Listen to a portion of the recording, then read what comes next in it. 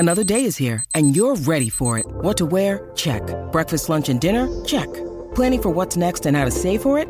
That's where Bank of America can help. For your financial to-dos, Bank of America has experts ready to help get you closer to your goals. Get started at one of our local financial centers or 24/7 in our mobile banking app. Find a location near you at bankofamerica.com/talktous. What would you like the power to do? Mobile banking requires downloading the app and is only available for select devices. Message and data rates may apply. Bank of America N.A., member FDIC. Mother's Day is around the corner. Find the perfect gift for the mom in your life with a stunning piece of jewelry from Blue Nile. From timeless pearls to dazzling gemstones, Blue Nile has something she'll adore. Need it fast? Most items can ship overnight. Plus, enjoy guaranteed free shipping and returns. Don't miss our special Mother's Day deals. Save big on the season's most beautiful trends. For a limited time, get up to 50% off by going to BlueNile.com. That's BlueNile.com. With threats to our nation waiting around every corner, adaptability is more important than ever. When conditions change without notice, quick strategic thinking is crucial. And with obstacles consistently impending, determination is essential in overcoming them. It's this willingness, decisiveness, and resilience that sets Marines apart. With our fighting spirit, we don't just fight battles, we win them. Marines are the constant our nation counts on to fight the unknown. And through adaptable problem solving, we do just that. Learn more at marines.com.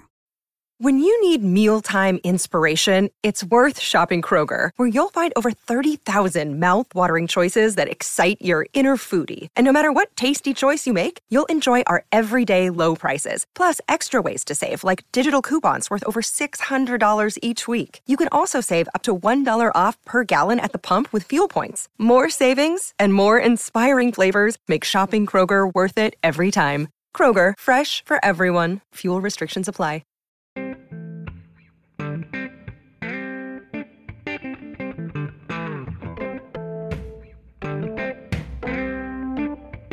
Was just such an imposing bat in the lineup every single year.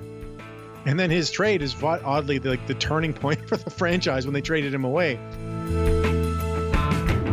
Get some Jose Bautista energies. They should get some booster juice.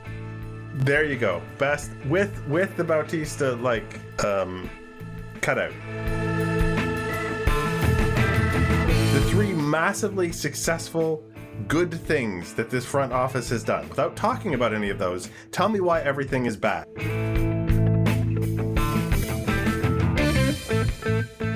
And welcome to episode number 253 of Artificial Turf Wars. We're recording for you, the fans, because there is a tradition of us recording things and immediately having them be out of date, and the Blue Jays haven't done anything. Well, we're going to do our best to change that right now. I am your host, Greg Wisniewski, and I am joined today by the indomitable Joshua Howsam. How's it going?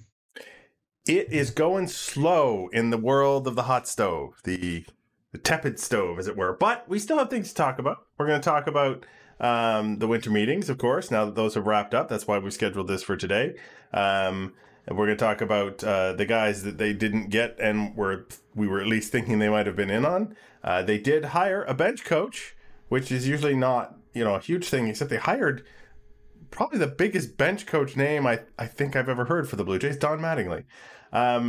Also, Manoah was elected to the first team MLB as a starting pitcher. Fred McGriff got his way through the back door into the Hall of Fame. We have your questions. And then we have a do-over for, stop me if you've heard this one, the baseballs and their makeup, specifically in regards to Yankee games. But never mind that right now. Right now, we should start with all the things the Blue Jays have managed to do in the first month of their offseason. How's it feeling? Well, they made a trade that was very poorly received by the fan base. And then nothing. Mm-hmm. Is the podcast over, or should we just... I think we're... Well, yeah. I don't know if that's going to get us to the being out of date thing. So we should make some definitive statements about the state of the franchise. It didn't help that before the meetings start, Ross Atkins comes out and says, this is going to be one of the most active meetings, I think, since I've been a general manager. And it was. Some huge names were signing gigantic contracts. Trey Turner got $300 million. Aaron Judge got $360 million. The 34-year-old perpetually injured Jacob deGrom got $185 million. And the Jays didn't do anything.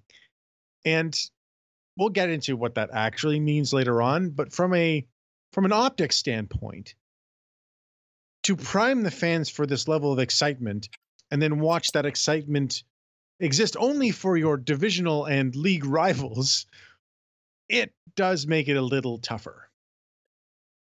I would say that in terms of building a baseball club, that the Shapiro-Atkins duo has actually done a pretty good job of hanging on to valuable things and getting rid of, things that are not, and paying, when necessary to get parts that they've needed.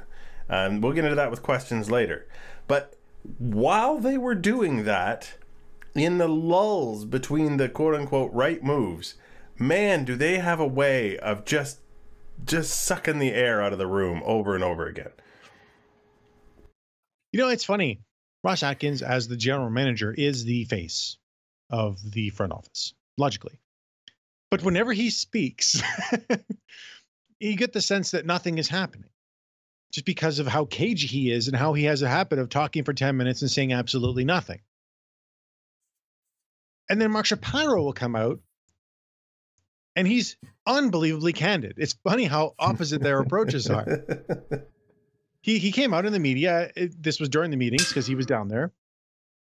And he was talking about payroll and the financial situation of the Blue Jays, because it's obviously something that people care about. They're trying to figure out what the team will eventually do, so they want to know how much they have to do it. And of course, he's not going to say exactly how much they have. But he said that they can go past the competitive balance tax, which a year ago he said that they probably were not going to be able to do that. And that was when the tax was $30 million lower. So he is able to at least communicate something that will help the fans understand what's happening. There's going to be an increase in the budget that's been higher than anything they've ever had. They're going to be playing in the actual big boy range. Maybe they can, whether they will or not, it depends who they get. But then Atkins comes out and talks again, and it's we have a very good understanding of our opportunities, and we're not quite at the say yes phase, but we could be soon. And it's like, what does that mean? It means I don't have a signing to report, but you keep calling me in for these press availabilities. That's what it means. And I find it very funny that after the draft, the Rule 5 draft, which we got questions about, so we're not going to touch on it right now, they sent Joe Sheehan out to talk to the media because nothing had happened. But sometimes the lieutenant's got to take the hit, right? Yeah, I mean, spread the wealth or the blame, whichever is most appropriate at the time. The big talk here is a lot of pitching moved. I think is the first order of business for generally more than was expected. Is that? Absolutely. Yeah. You see Taijuan Walker getting $72 million over 4 years. This is a guy that a couple of years ago struggled to get a 2-year deal, and he hasn't pitched much better than he did prior. He has shown health, but still, that's a huge increase. Jameson Taillon got the same kind of contract. So yeah, the pitching market has gone very, very high. And then the Jays, apparently the guys that they actually placed offers on, they were right there with them. They lost it on Justin Verlander. Well, they were never going to get Verlander because the Mets were not going to lose that bidding. But they were the same bid for Kyle Gibson, who chose the Orioles. And thank God, I do not want Kyle Gibson. And they apparently offered a higher guarantee to Andrew Heaney than the Rangers gave him. Now, that doesn't tell us what they because the Rangers deal, he got 2 years, $25 million, but incentives that could take it to 40. So a higher guarantee might not mean a better contract. But basically the guys that actually went cheap and for short term, that's the ones the Jays were in on and they missed. So I'm sure that caused a bit of an issue for them in terms of how they're projecting the rest of their offseason. Yeah, indeed. I think the sort of acknowledgement from the fans, or the lack of acknowledgement from the fans, that it is possible to simply not be the choice in some cases when a guy, picks A or B for whatever reason, and that isn't a massive failing on the part of the franchise is unfortunate.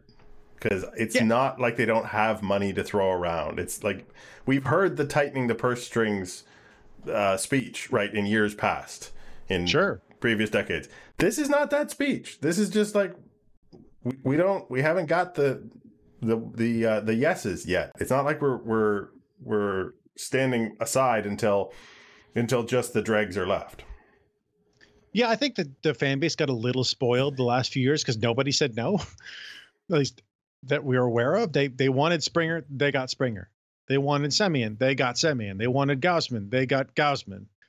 And those were the ones that publicly they identified as targets, and they got them all. So I think fans sort of forgot that, there's 29 other teams offering money to these guys, and they get to pick where they want to live. And oftentimes they're not going to pick Toronto, not just, if they can stay in Texas with no state income tax or come here, they might choose Texas. And that's fine. But as long as eventually you get someone, it doesn't really matter. I just think that from a fan perspective, it's like they wanted guys and not getting them. Oh, God, sky's falling sometimes. Yeah. But I understand that. I mean, I don't agree with it, but I understand it because you see everyone else getting these players, except the Padres, apparently, who are throwing huge contracts at people and they don't want them. Why wouldn't you want to live in San Diego? That's another question. But it just happens. This is how the baseball offseason works. And the Jays have never done anything at the winter meetings under Atkins. Right. But not to say they haven't ever done anything. The one, I guess, that was... Other than Tanner Rourke. Do we want to repeat that? Nope. Thanks for asking, though. The Cody Bellinger signing with, was it the Giants? Cubs, sorry. That one was the one that I heard the most among, various fan bases. And that one was, I don't know, kind of weird because this idea that he wanted a short-term deal at $20 million when he was a non-tender no qualifying offer at 18.5. Non-tender. So he was a non-tender. That doesn't make any sense. Well, he ended up getting $17.5 million. So... I was commenting on this. There's actually a bit of a history of this where these guys get non-tendered and then get more than they would have gotten in arbitration and free agency. It happened with Kyle Schwarber. It happened with Brad Hand. There's a couple of guys, but it's always within the range. In this case, he actually got a bit less. So it actually did make sense. So what does this mean for the Blue Jays in terms of what they've missed out on here? Well, I don't honestly know. I mean, so I heard you guys talk about it on the last episode. Nick was very much in favor of getting Bellinger. Nick is in favor of a lot of things. Very funny. he is. That's a good summation of the way Nick approaches some of this. But there's a lot of downside risk with Bellinger, which wasn't completely acknowledged on the last episode. The downside of Bellinger is that you give $17.5 million to a guy. He's just as bad next year as he was last year, and you don't have enough money for a backup. So I think he would have been an interesting fit. He's a good defensive center fielder. He bats left. And obviously the upside is an MVP because he won one a few years ago. But it's not a big problem. The issue is just there's not a lot of center fielders on the free agent market. Brandon Nimmo is the star. If they get him, who cares about what happened to Cody Bellinger? And that seems like a position there's more trade candidates for than there are for, say, starting pitching. Which is a good thing. It's a good thing from the center field standpoint, not so much the starting pitching one. So what, because the Jays haven't done anything, I think we're still in the same spot we were when Nick and I talked, right? Still the same needs, just a shorter list of possibilities. Well, I mean, maybe a longer list of trade possibilities? No, that's probably shorter too, just because some teams have signed guys that they could have made a trade. Like, for example, the Cardinals signed Wilson Contreras, so they're not going to trade for a Blue Jays catcher. But the interesting thing about it is that I think that what has happened has actually changed what the Jays need in a sense. Especially if Bogaerts ends up going back to Boston, as apparently talks were heated up, whatever that means.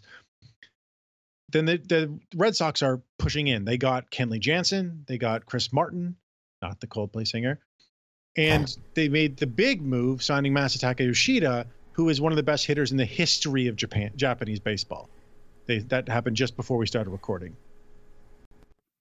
If your opponents are better, so like the Rangers are better, the Angels are better, the Mariners are not much better yet, but they're probably going to be. And if the Yankees, who brought back Aaron Judge, end up getting Carlos Rodon, as people seem to think they will, again, if the ceiling, that the floor that the Jays need to reach is higher than it was. So just bringing back Ross Stripling and running it back through the rotation, it's not enough. If you do that, you have to really upgrade elsewhere. So I think that oddly, what they're seeing and what moves have been made can actually clarify what they need to do. Which is, I guess, the one advantage to waiting a little bit is you get a better barometer of what you're up against with the loss of opportunity to get the exact thing you wanted from the get-go. Yeah. I mean, obviously, there's also the risk that players you want in that time period will go away.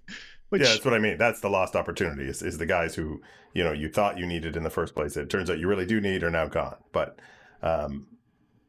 yeah, maybe you thought you needed a minor upgrade, and now you need a major upgrade.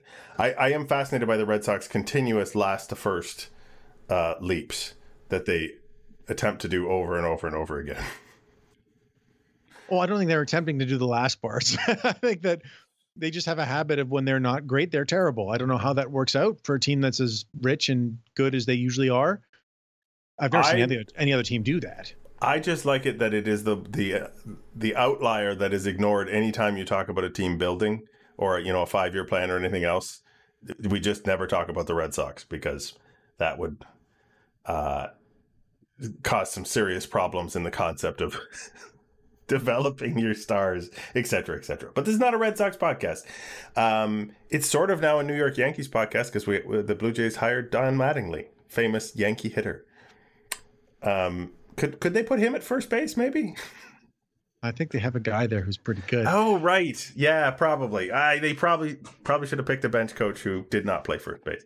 So Mattingly gets a demotion from his time with the Marlins to sit alongside Mr. Schneider, the rookie manager in a sense. Well, the rookie major league manager. I mean, the man has managed in the minor leagues a whole lot. What did you make of Mattingly coming on as his right-hand man? It's hard to properly analyze what a bench coach is going to do because they're not in the spotlight.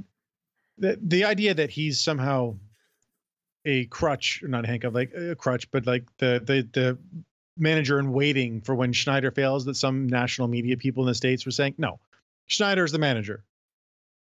He was brought in to help. I think that they've been sort of trying to change some of the way that players are held accountable for some of the things. That was a theme that the players wanted that as well, and they didn't like what they got from Montoyo that way. And that bringing someone else who has the gravitas that Don Mattingly does would probably help in that matter, rather than the rookie manager, as you said. But also, I think he could just help some of their hitters because he was a very good hitter. Yeah. And I think there is a certain, I've been there and done that kind of aura to Don Mattingly, even if as a manager, he has not had, I don't believe he has a World Series ring. Nope. But sort of, he's been around the league. He's been around baseball for a very long time at the major league level. He's had success as a player. He's recognized by, I think just about anybody who's a baseball fan knows Don Mattingly. That's not been the case with many of the Blue Jays coaching staff, at the front lines and picks. I think the name recognition here probably means that he's well known also for exactly how he goes about coaching in the league, maybe better than some other guys. Well, the interesting thing there is that he sort of brought some of the Yankees no facial hair kind of like the policies and the attitudes you think would go with that to the Marlins. And then it got thrown out a year later because he was with the young team that it just didn't fit. And as long as he's able to understand and adjust to the roster he's got, I think he can be a valuable asset. If he's stuck with some rigid ways of thinking, well, maybe it wouldn't be so good. But I also don't think that they would have hired him if that's the way he was, given the nature of the Blue Jays roster. I don't think he would have taken a bench coach job just to take a bench coach job. That's the other thing. Like, I feel like he's not doing this for financial reasons. You know, Don Mattingly certainly had a good paycheck for many long years, and he could make the case that he's, you know, one of the, whatever it is, 60 guys who is always available for a manager's position. But he took a bench coach job because that appealed to him for some reason. If it didn't feel like a good fit, I think it would have been really weird for him to take that job and then try and, you know, push his own way of doing things over and above what John Schneider wants to do. Yep. In lovely news, we do like one award per podcast, it seems lately. We did the Gold Glove, then the Silver Slugger, and now we have the First Team MLB. When I was a kid, I don't remember there being a First Team MLB anything, but Alek Manoah is on it. I think it's a recent thing. It might have even been from the new CBA in order how to get bonuses to young players. Cool. Which means Alek Manoah is going to get some. He also got Cy Young votes. He finished third in the Cy Young, so he's going to get a nice little increase in his salary. Well, not salary, nice bonus. Thanks to the new CBA, which rewards pre-arbitration players who perform well, which he obviously did. And it's well-deserved. They picked 5 pitchers. It was him, Verlander, Ohtani, Alcantara, and Framber Valdez, I think. I can't remember who the 5th one was, but it was well-deserved. And I think it's nice to see him being recognized for the incredible performance he had, which obviously we talked about how much he came out on the national stage in the All-Star game. But I still think pitching in Toronto, he probably gets less recognition from the American fan base than you would expect. Yeah, I think that September on a playoff club in New York or Boston would be, you know, something that the U.S. media would still be talking about in terms of how he turned it on when absolutely his team needed every start to be perfect, and he basically did it for an entire month. Especially when you consider he'd blown past his previous career high in workload. Yeah. And he did his absolute best down the stretch. So yeah, it's just good for him. Congratulations to Alek Manoah, because it's always nice to see young, exciting players get rewarded like this. Yeah, absolutely. And the opposite end of the spectrum in overdue acknowledgments, Fred McGriff via is it Modern Era Committee? Is that what they're calling it now? Yeah. The Hall of Fame is a mystifying organization always, but Fred McGriff is now officially going to be a Hall of Famer. He will be inducted this June with his 493 career home runs, his crime dog nickname, and his really excellent level of talent at a time when it was difficult to stand out from the pack as a first baseman. Why did I say third baseman? As a first baseman. I don't know. It would have been interesting if he was a third baseman. He's left-handed. But yeah, we talked about this before, that we thought he deserved to be in. So it's nice that he finally is.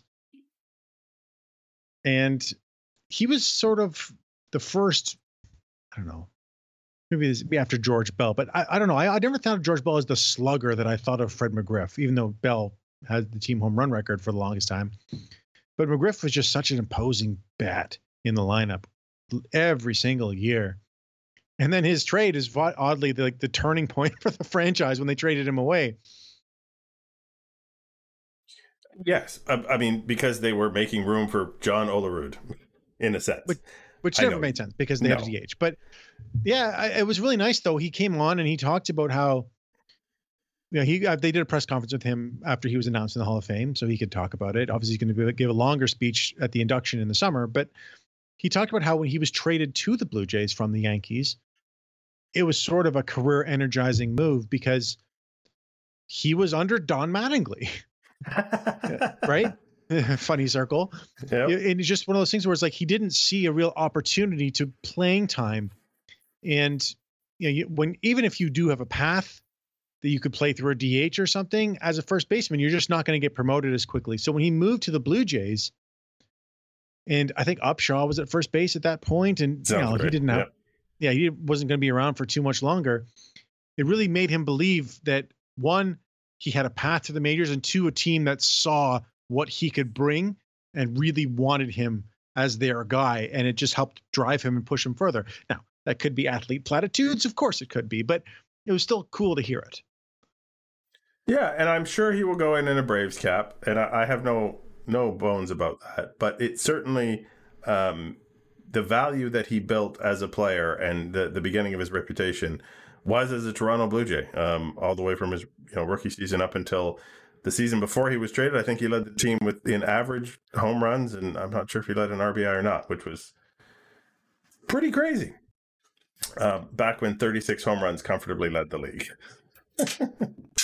Yeah, it's a different era. But yeah, he'll probably go in as a Brave, as you said, but his time in Toronto will absolutely be mentioned on his plaque, and it should be, because he was a superstar here. Cool. On that lovely note, we are going to take a quick break, and then we're going to come back with your questions. We asked once, you weren't sure, we asked twice, and boy, did you come through. We'll see you in a couple of seconds.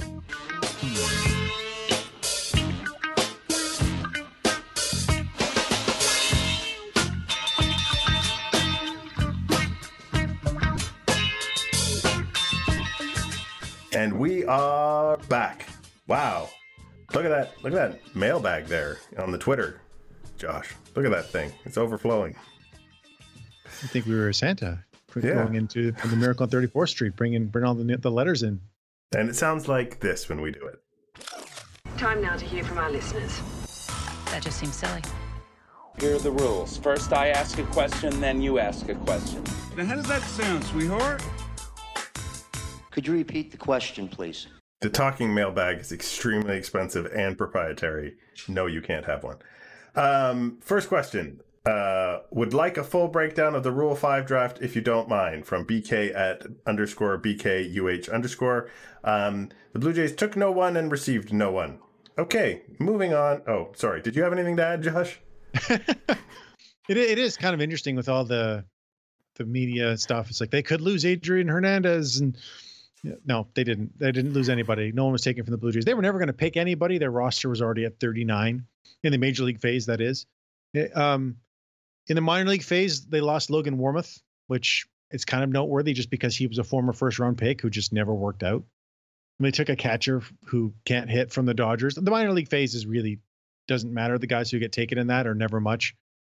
But from the non-Blue Jays directly perspective, the actual Rule 5 draft was kind of interesting. Ryan Noda, former Blue Jay prospect, was taken number 2 overall by the A's. And if there's never been a more A's player than Ryan Noda. Why would you say this? Because he's the epitome of what Moneyball was, the original version of Moneyball, where it was all about on-base percentage.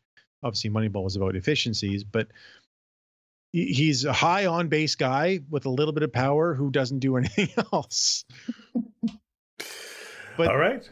But it's like the most interesting pick of all was the Phillies. They took a guy named Noah Song from the Red Sox. The reason that's interesting is because he has never pitched professionally because he is serving in the military. But he's got a high 90s fastball and 2 breaking balls. And he would have been a high draft pick if he wasn't in the Naval Academy. But because he is, the Phillies can just throw him on the restricted list until his military service is over. The downside is that he gets service time while they're doing that.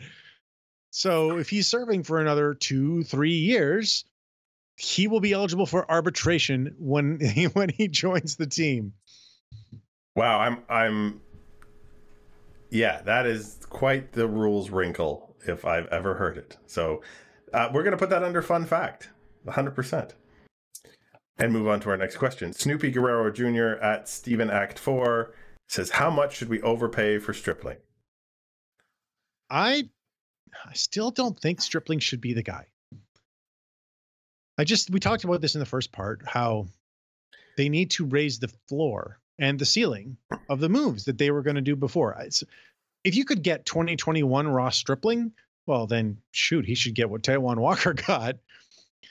But I just don't think that's likely. I don't think anybody thinks that's likely. He had the best season of his career by far and threw the most innings of his career by far. And it still was only 130. So I just think they need to get someone who is a bit better. So if he's the last option, then sure, fine. But don't go over 40 million for this guy. But if someone else is on that starting pitcher list, Stripling is okay as your number 5. Oh, if they get 2, then sure. Then whatever it takes to get 2 guys, I'm fine with it. But I just don't think that's going to happen.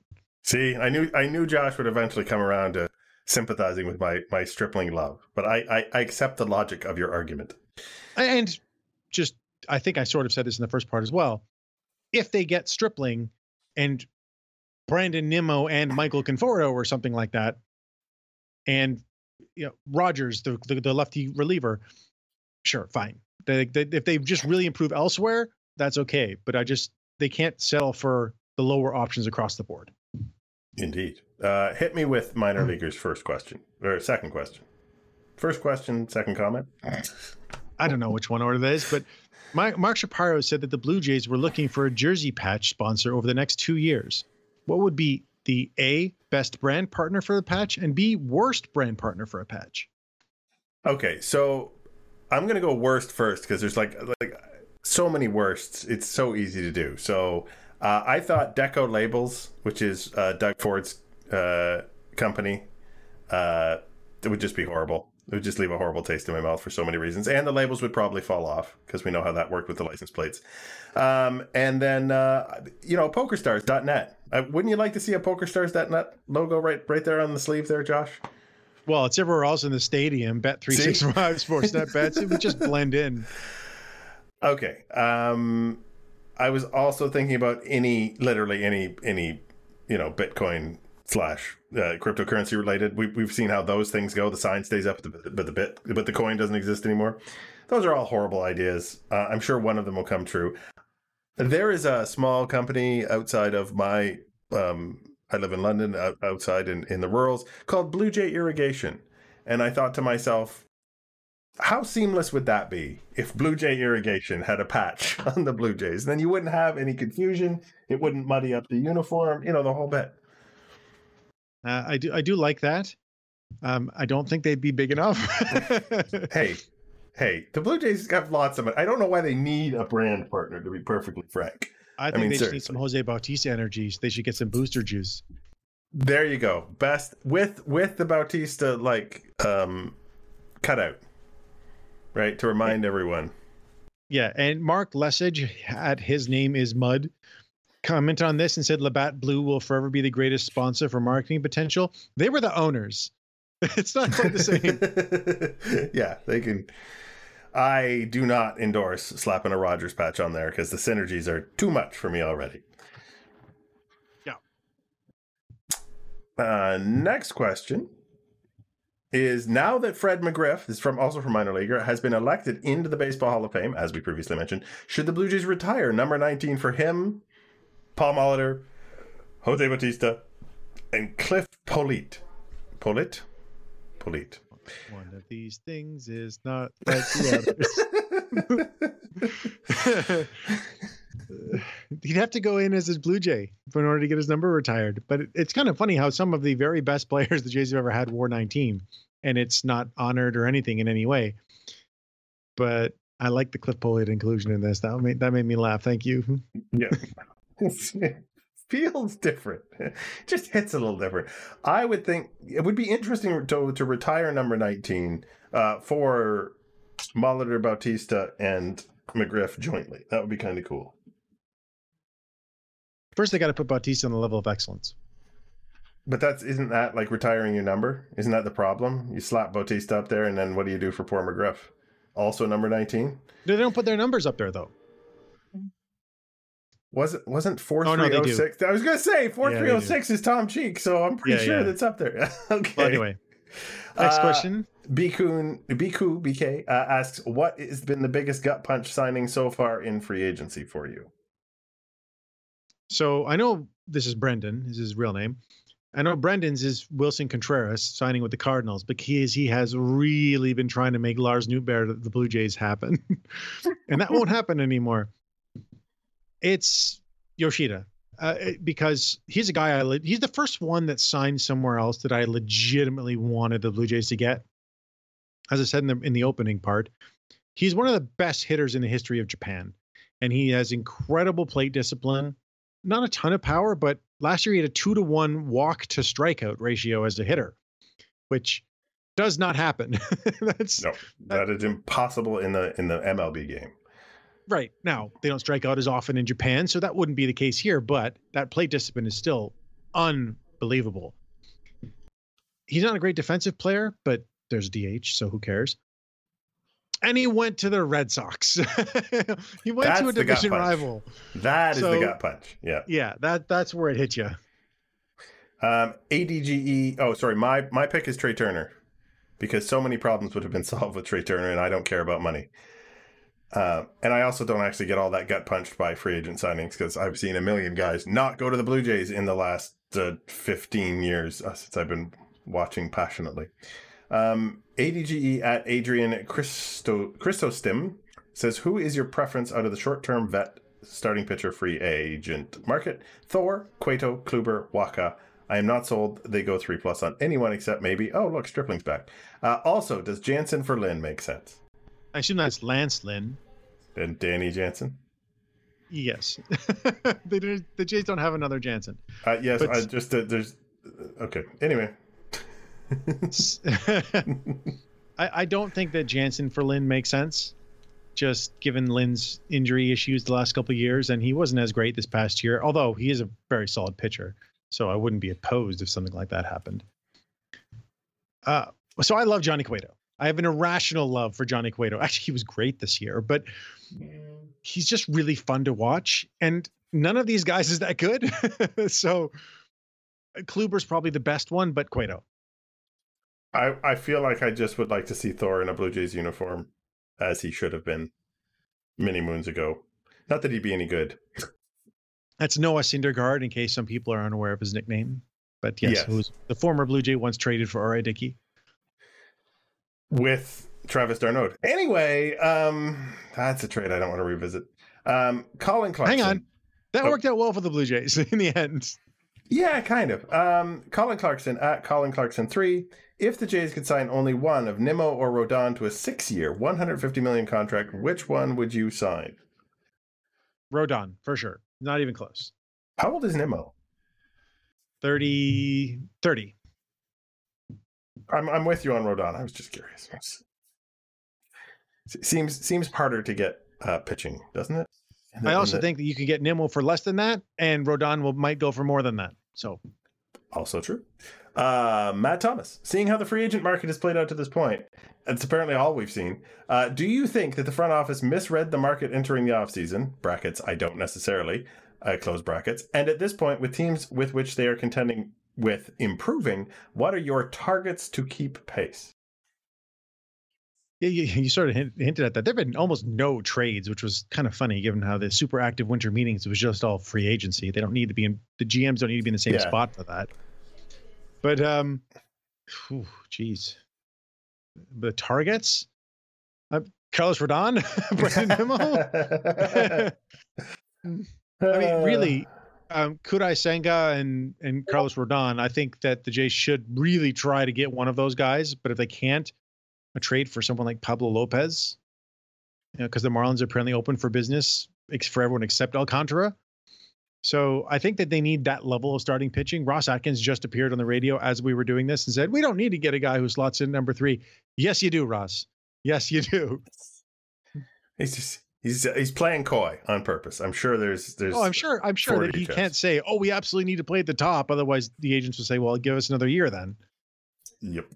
And they've already done another year a couple of times.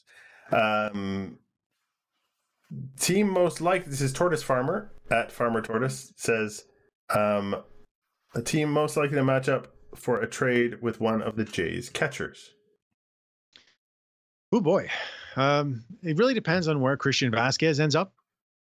So there's a bunch of teams that want catchers. The Tigers want a catcher, the Guardians, the Rays, the Twins, the White Sox, the Diamondbacks, the Astros. There's a lot of teams looking for catching, and the Blue Jays have some of the best ones available. There's Murphy in Oakland, who's potentially available. It's not really clear that he's actually available, but he's very, very good, and he's in control for 3 years. So he's sort of slots into me around the Alejandro Kirk value level.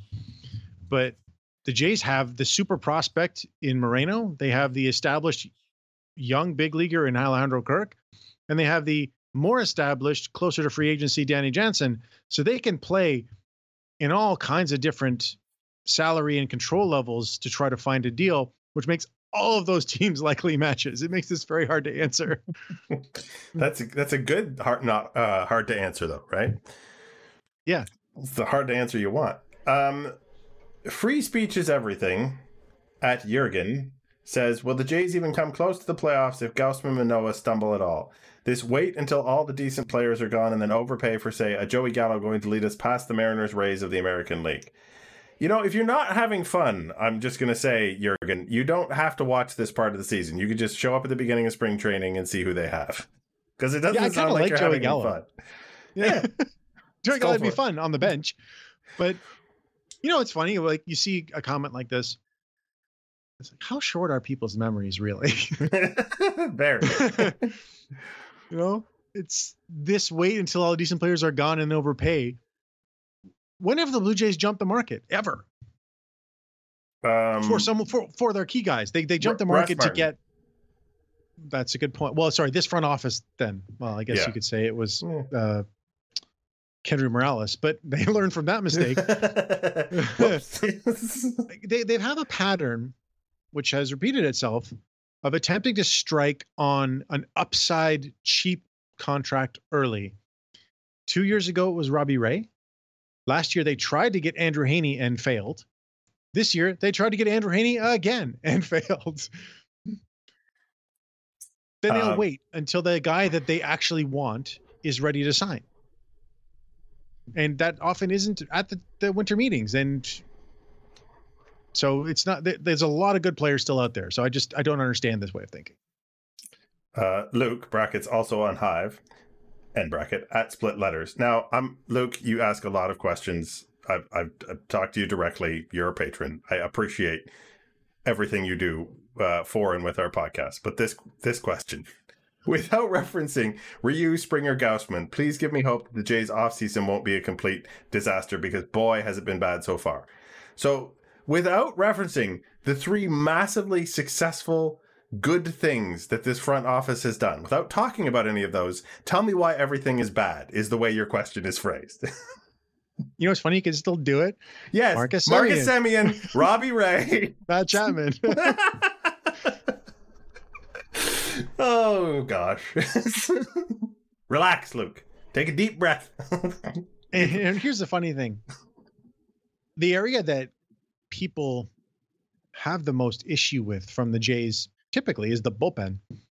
And the bullpen's actually pretty good right now. They don't really need to do anything. In the one area, people entering this offseason, they need to fix the bullpen. Well, they added Swanson, and they still have Bass, Pop, Garcia, Romano, Mesa. and they've got Pearson's probably going to be in it. They've got Zulueta. They've got guys to be actually really effective relievers. So it actually makes this a lot easier the rest of the offseason. Apparently they were in on Kenley Jansen. That was reported that they finished in the top 3. I don't necessarily buy that, but that's the kind of reliever that it makes sense for them to still get, just a top of the bullpen guy, or back of the bullpen. The rest of it's pretty good. Yeah, 100%. Believe it or not, we got to the end of the questions. I mean, wow, that was impressive, guys. We appreciate all of you stepping up, quote, to the plate, unquote, and giving something to chew on. After questions, we obviously have to go for, I think it's going to, is this Strong Bad here for a do-over? Sure. All right. What would I do different? Well, I've never actually made a mistake. There have been a few, let's call them stananks, that could be worthy of a do-over.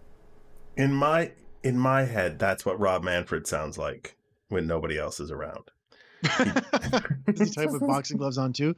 Yep. But I think it has to be the stananks thing, because this is the third or fourth time that MLB has gotten in trouble for messing with the baseballs? Might do it different if he had a chance.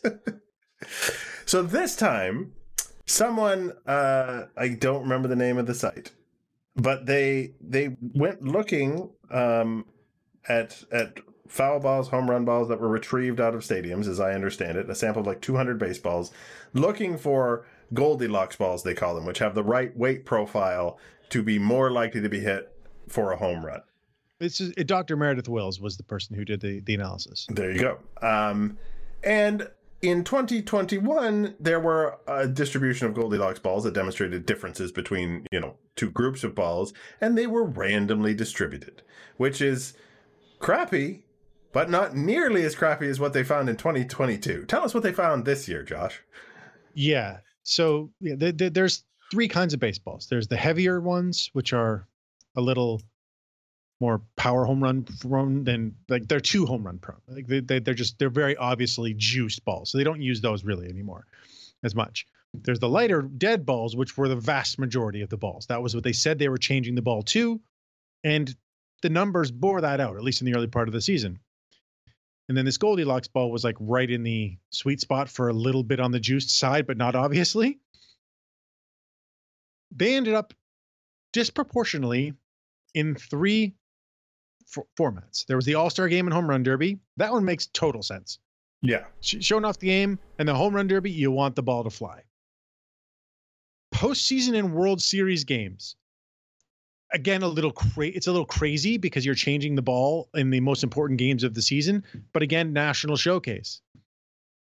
And then regular season games that used special commemorative stamp balls, again, and Yankees regular season games. That was the big one. The vast majority of these balls were found in Yankees regular season games in the back 2 months of the season, when something kind of important was happening in the game. I seem to remember there was some guy chasing a record or something. I don't pay a lot of attention to, non-Blue Jays stuff, but I recall some sort of home run thing going on. I saw a lot of Roger Maris Jr. I'll tell you that. And he deserves a do-over right now. For anyone who doesn't understand that, that's the son of Roger Maris, whose home run record was broken, American League record, claiming that the real record belongs to Judge now because of steroids. Well, it turns out that the Judge's record might be a little tainted too, because he was getting special baseballs to hit home runs with for 2 months. You get an asterisk, and you get an asterisk, and you get an asterisk. Yeah, so no, I'm not in favor of actually doing that to anybody, but this is very problematic for baseball. Because, as you hinted at before with the jersey patch question, gambling is a huge part of the way the game promotes itself now. And they are objectively messing with the system, and people are placing wagers on what they think is an even playing field. And if they're betting on Aaron Judge to break the American League home run record, the people who bet against should be suing Major League Baseball right now. And you also, as I sit here and think about it, you're introduced to at first you would say, well, nobody is any the wiser until after. But what if someone is wiser and is placing those bets? That's even worse. Yeah. Someone has enough inside information about what ball goes where, and now we have an entire integrity of the sport problem with legalized gambling. Just let him hit the home runs on his own.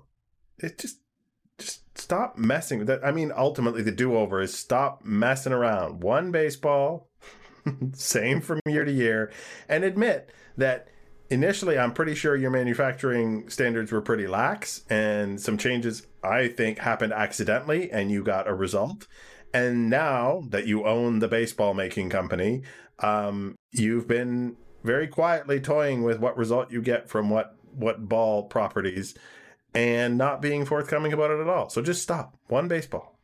Well, not only are they not being forthcoming, one of the players, I think it was Sadler for the Giants, he tried to get some baseballs for Dr. Wills and was threatened by the league.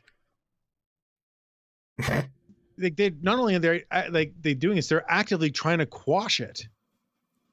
Yeah. So I enjoy very much when perfectly innocent people attempt to cover their tracks for perfectly legitimate reasons, right? Yeah. Oh. So the do-over is basically just stop messing with the baseball and just let the game happen naturally, and don't disrupt the competitive integrity of the sport. That's all we ask, is a fair playing field.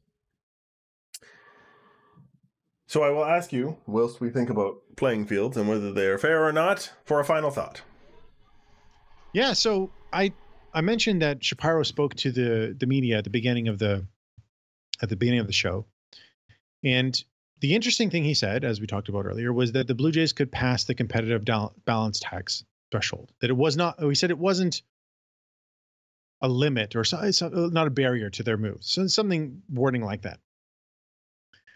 This made me think of something that was a little interesting. So there's two ways. There's two calculations for payroll. There's your actual cash payroll to your roster, and there's the competitive balance tax payroll. The latter includes all salaries paid to injured players, and it includes benefits to the league, to the player benefits, and 40-man payments and everything. There's a lot of calculations that go in there. However, the Jays have a situation where Hyunjin Ryu's contract is reportedly at least heavily insured, which means that the money that they actually pay out will be considerably lower than their player payroll, and well lower than their CBT level. So if they actually have a budget that could be, I don't know, 210, 220 million or something, what they could do is extend Vlad Guerrero Jr. or Bo Bichette and have that take them across the luxury tax threshold, because it takes the average of your contract without actually changing their cash payroll, because the contract would start next season. Everybody got that? Everybody write that down? Yeah, I know that was very long-winded. I'm just going to repeat it now. But it might allow them to extend Bo or Vlad, when before that would have been very hard to do without crossing the luxury tax and fixing the roster. So this way they can do both while not affecting the actual amount of money they're paying out. Right. Cool. I'm going to go way down the other end of the board. Pat Tabler announced that he was parting ways with the Blue Jays after 32 years in around the team and on the team, as it were. Always remember you in 92, Pat, as that guy who they put in to pinch hit with the bases loaded. We'll remember you as one of the voices of the Blue Jays over the past, it's got to be at least a decade now. I can't say I will actually miss Pat Tabler, but I wish him all the best. Is that diplomatic enough? Yeah. Obviously, Nick loves Pat Tabler and Buck together. But yeah, I think the broadcast will be better if he's not on it. Dan Schulman stepping away from ESPN. I assume that means there's going to be a lot more Dan Schulman on Sportsnet, and I love it. Yeah. All right. On that note, you have been Joshua House. I'm at Joshua House. And I have been Greg Wisniewski at Coolhead 2010. And this has been Artificial Turf Wars, episode number 253. And we will talk at you when something happens, or in a couple of weeks.